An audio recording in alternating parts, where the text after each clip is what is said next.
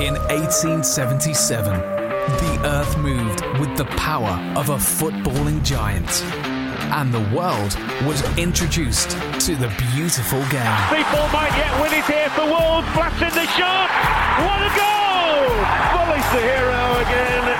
And a podcast is following the giant in its bid for glory at the top of what it created all those years ago. This is the 77 Club.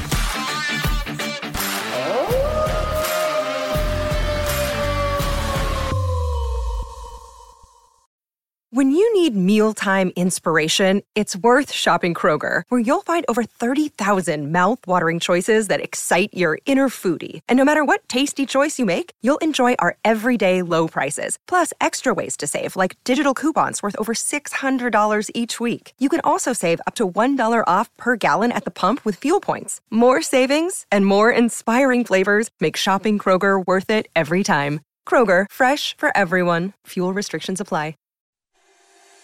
Hi, I'm Steve Ball, and you're listening to the 77 Club. Darren, thanks for coming on to begin with. It's my pleasure. I promised you I would at the awards, so here we are. I mean, at least one of us remembered. Well, I think I left a little bit earlier than you guys. That's very true. You were just trying to kick on. So, I was actually wondering what kind of state you would have got in. There are some great stories that you were telling. I missed some of them for various reasons. Just tell us how you got into commentary to begin with and putting up those false ceilings. I decided one day that I was going to leave school. I'd actually stayed on to do A-levels. In my infinite wisdom, I thought I'll pack it in with nothing to do, and I'll join the building gang that my mates were on, putting up suspended ceilings. And they did the ceilings at a theatre in Sheffield called the Lyceum, which is basically directly across from the Crucible, where they have the Snooker World Championship. Of course. So this would have been summer 1990, so I would have been 17 at the time. I was up there doing the ceilings. It was Italia 90 that summer, so it was a great time to be around football with Gascoigne and everything else.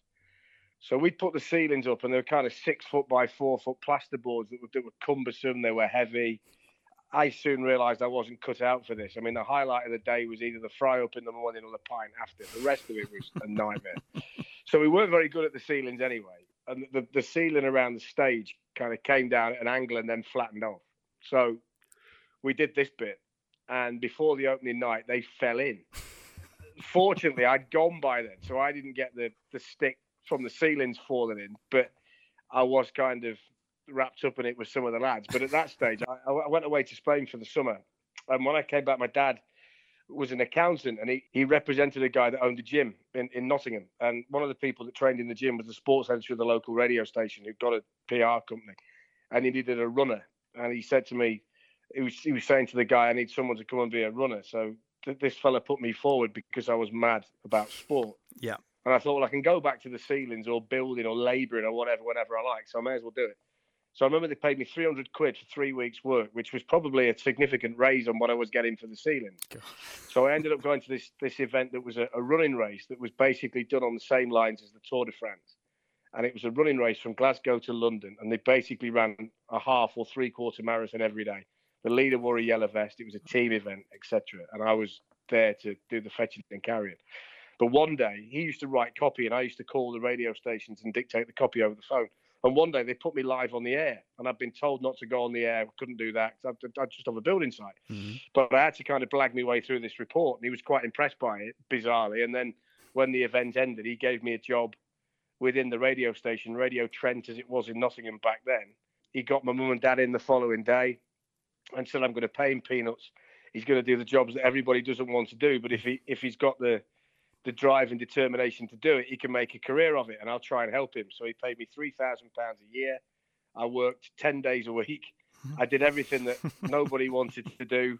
And then eventually, I over a period of time, I got gradually better at it. And then I was able to kickstart the career from there. But he always said to me, you didn't come through the back door, you came in through the basement. And I think he was right. It took a lot of hard work. And to be fair, if you'd have done the roof, you could have come through the ceiling. Well, you wouldn't have needed to. There would have been a hole there, so it would have been fine.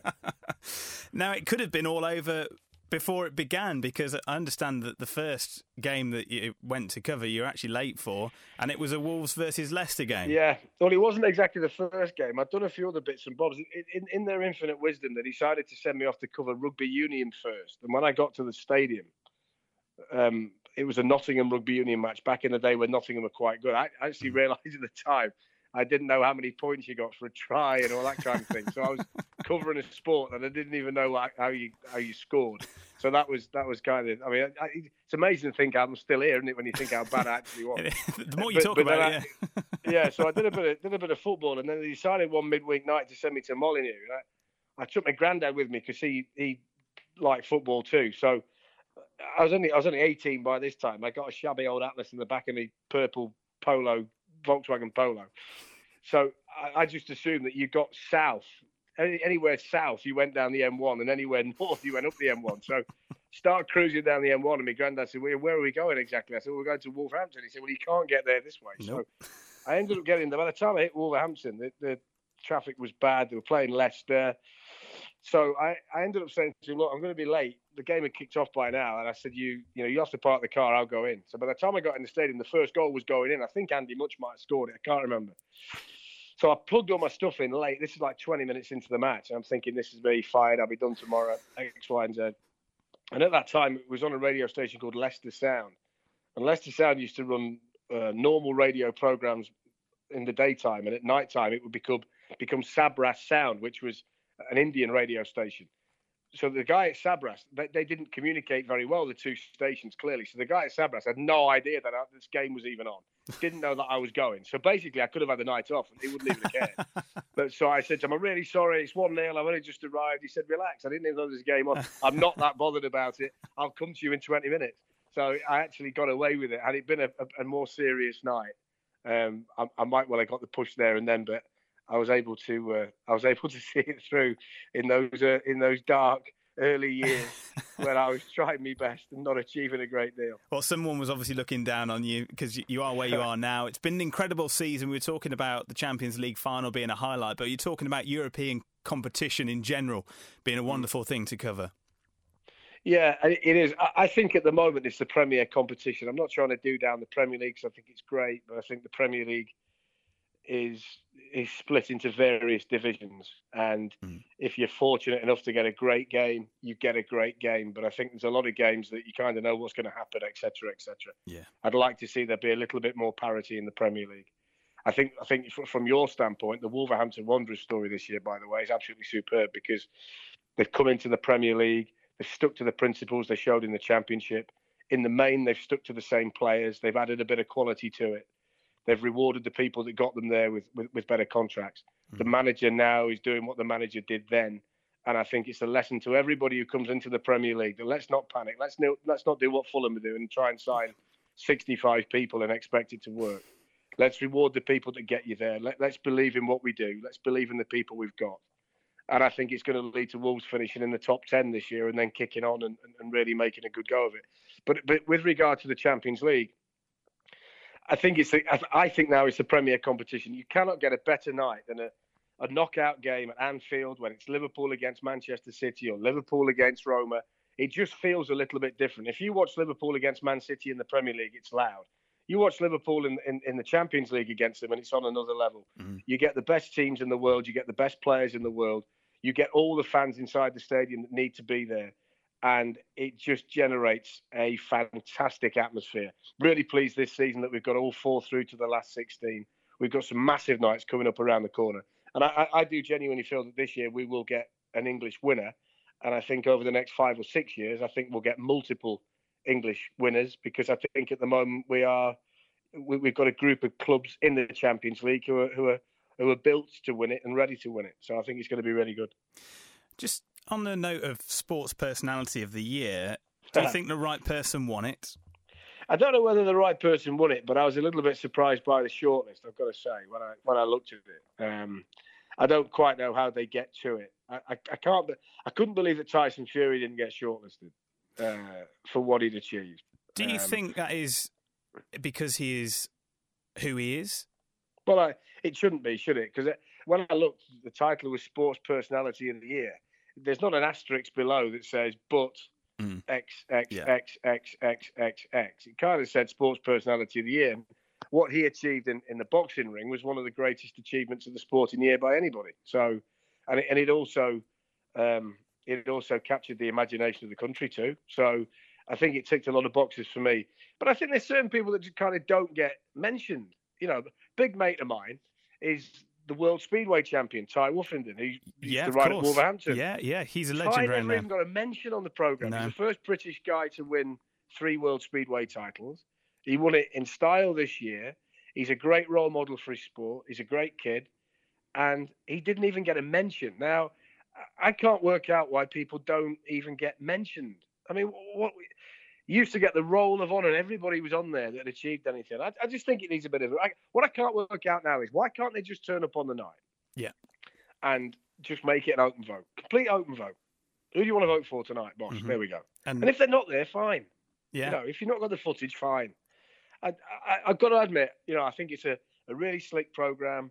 I used to watch it all the time. I didn't watch it on Sunday. I've kind of gone away from it in recent times because I don't really understand sometimes what the criteria is to get shortlisted. All I would say on the back of that, though, the caveat would be that all of the people that get shortlisted are deserving in some way. The argument kind of is, are more deserving than others. They're all deserving because if you look at the achievements of everybody that was mentioned on the night, phenomenal. Yeah. You know, and I think it's great in many ways that smaller sports, minority sports, different sports get highlighted on the night because that's going to help them. But I just think sometimes, I just think for a little bit, it's lost its sheen a little bit. You know, I think it's just kind of moved away a little bit from what it used to be. You never used to be able to argue about it, did you? But everybody seems to argue about it every year now.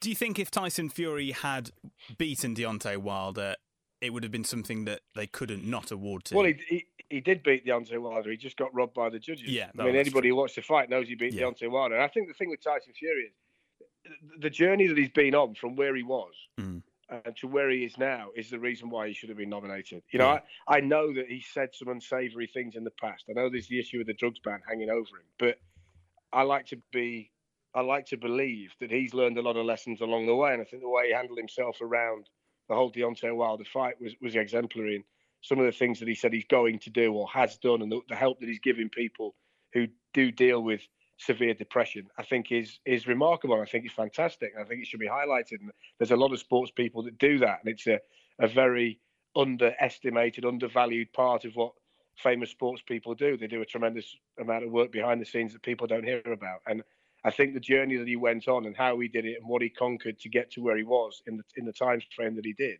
was astonishing. I mean, just in boxing terms, it has to be one of the top 5 greatest boxing comebacks I can remember. Yeah.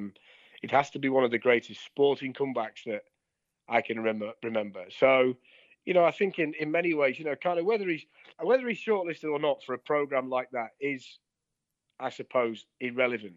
I just hope that what he's done, bearing in mind what's gone in the past, what he's done now can be held up as an example to all people that it's not sometimes as bad as you think. You can come out the other side. There is light at the end of the tunnel. There are people that can help you.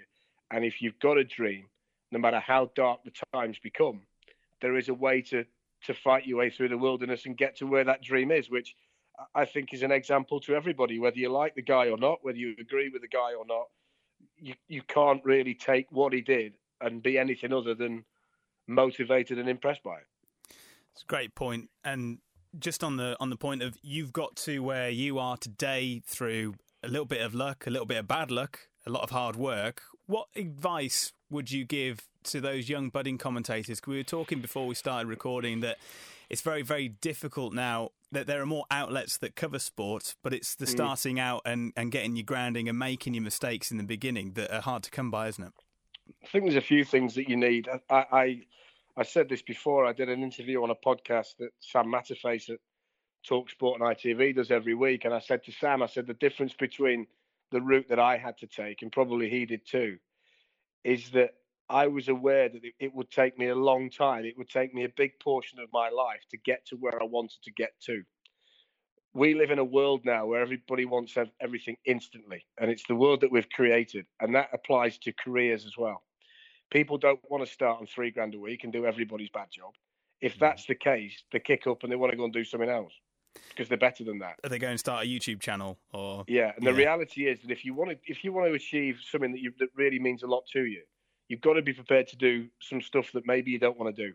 I could have quit many, many times along the way, and I know a lot of people that followed the path that I did were the same, because you're tired and you're doing stuff that you think, I didn't sign up for this, and X, Y, and Z. But I think for a start, you've got to really want to do it, because there are times when you go and stand in a football club car park in the rain for hours on end, and you don't actually get to interview the person that you've gone to do, and you go back to your boss and you say, I didn't get anything today, and then you get a bollocking off him, and you've just got to be prepared to go through that and earn your spurs and be prepared that it's going to be difficult.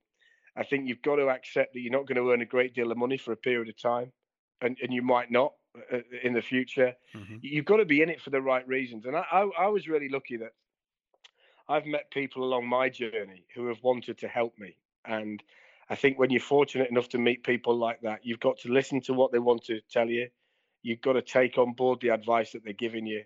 And then you've got to try and make yourself better. So I was lucky at the outset. Tony Delahunty gave me my job at the start back at Radio Trent. I then worked with a guy called Paul Ridley at MUTV, and Paul was the sports editor at the Sun newspaper, a real hard-bitten journalist, and he toughened me up no end and taught me what a story was and how you go and get one. I then went to work at the BBC, and a guy called Jonathan Wall was one of the producers at the time. And Jonathan pulled me aside one day and said, listen, I think you can be a better commentator than you are. Will you let me help you? Because I don't think you're going about it the right way sometimes. Now, my ego could have told me to turn around to him and say, no, you're okay. I know what I'm doing. You don't commentate. You're a producer. How do you know my job? Yeah. But I said, of course, I'd like that. Jonathan helped me a lot. Jonathan is now the controller of 5 Live, BBC Radio 5 Live. So my career went alongside Jonathan's. Jonathan's been a huge help, influence, etc. on me. And then I met a guy called Grant Best at BT Sport who did a similar thing. I want to help you become a TV football commentator instead of a radio commentator. And I'll accept that you're not going to be great at the start, but I'll try and help you down the journey. And I've just been really fortunate to meet people along the way who have wanted to invest their time in me, which is such an amazing thing. And I'm so fortunate to have had that along the way, because I wouldn't be where I am now in any way, shape or form without those people, because you need that along the way. So if people offer advice, listen, take it on board, and try and be better. And even now, I'm 47. I'm the lead commentator at BT Sport. I've got the best job in my world. I couldn't better my world. Other people might want to do other things, but I'm doing the job that I've always wanted to do. But even now, I watch everything that I do. Yeah. So I'll come back from a midweek match and I'll get in the house at 12:30, 1 o'clock in the morning. I won't go to bed until I've watched the game back, because it's fresh in my mind. I want to see how I called certain situations.